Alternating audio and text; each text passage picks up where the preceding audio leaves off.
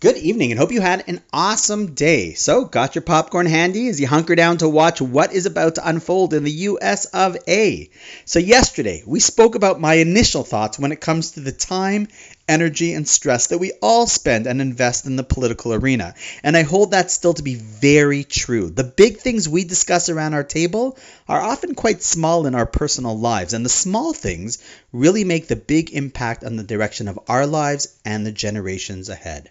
But the question I left you with yesterday was, if we aren't thinking about those big world decisions, well then who is? For this, as for all things, we have to refer back to the Torah.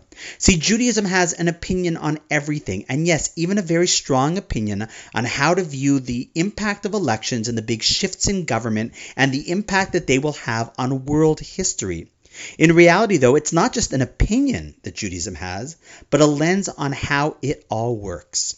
And this lens should be one that Americans should be most familiar with, for it is plainly printed on their currency to remember. In God we trust. This motto has been on their coinage dating back to the 1800s and was approved in 1956 by President Dwight Eisenhower and put into circulation on October 1st, 1957 on their actual dollar bills. But have you ever stopped to think about how powerful that statement really is? In God we trust. On the currency itself, the item that both symbolizes and is used for power and profit, the American leaders chose to remind people that it is all from God.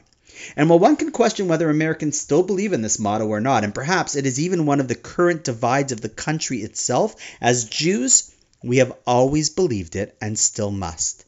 In fact, one of the titles we give to God in our liturgy is Melech Malchei Hamlachim, King over all kings. Now, this doesn't mean that there are a bunch of kings and God is one of them and has a say, but we believe that in reality, God is king over those kings, has control, and hence the verse in Mishlei in Proverbs 21:1, written by our greatest king himself, King Solomon, states, Palgei Mayim Lev Melech Biyad Hashem, that the heart of a king is like a stream of water in the hand of God, and wherever he wishes, he'll direct it. The hand of God is clearly imprinted on the annals of history, especially Jewish history, and if we look for it through the lens of hindsight, we will not be disappointed. And he continues to leave his imprint everywhere in our days as well. The balance in Judaism is always that we're obligated to put in our effort, but at the same time realize that the steering wheel is really in God's hand. This is what was said to Paro himself when he was confronted by Moses, that not only is there a God who created the world, but that he is still actively and intimately involved in its unfolding future for individuals as well as for the world. And thus, if we go back to the joke from yesterday, God says, you are my partners in moving the world forward.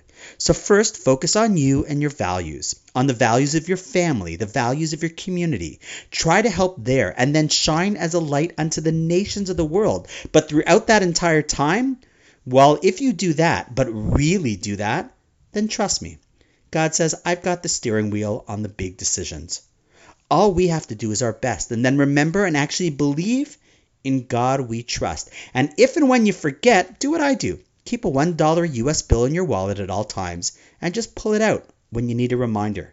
And on that note, wishing you an awesome night, and do as I do. Sit back, stay relaxed, because as Jews, in God we trust. And I look forward to seeing you all tomorrow.